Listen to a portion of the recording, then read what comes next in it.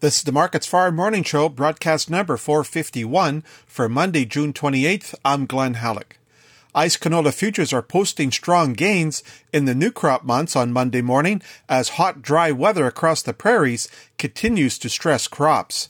The soon-to-expire old crop July contract drops $11.80 at $7.8710 per ton.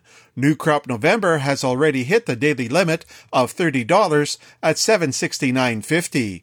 The January contract jumps $25.80 at $7.6180. For the next several days, the prairies will see temperatures pushing well above 30 Celsius and at times approaching 40 degrees. Other than some rain for parts of Alberta, the region is to remain dry this week. There's support for canola from gains in Chicago soybeans and soy oil, as well as European rapeseed. Chicago soy meal and Malaysian palm oil are posting small losses.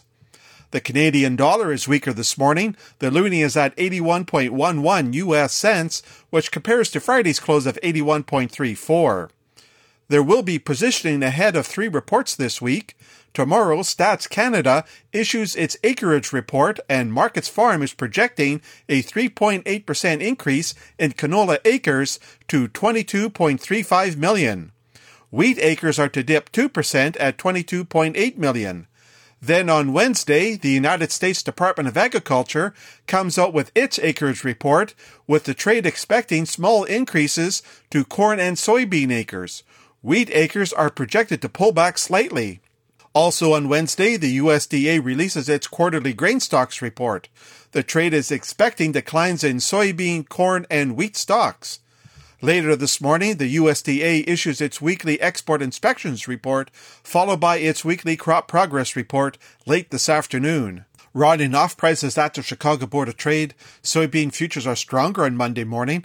The most heavily traded November contract jumps 24 cents at $12.94 per bushel. August soy oil vaults 2.4 cents at 60.6 US cents per pound. August soy meal slips $1.40 at $347.50 per hundredweight. Corn futures are stronger on Monday morning, with the September contract rising 13 cents at $5.43 per bushel. Chicago oats are higher, with the September contract gaining 9 cents at $3.84. Wheat futures are stronger on Monday morning. Chicago September is up 15.5 cents at $6.56. Kansas City September rises 17.5 cents at $6.26.5.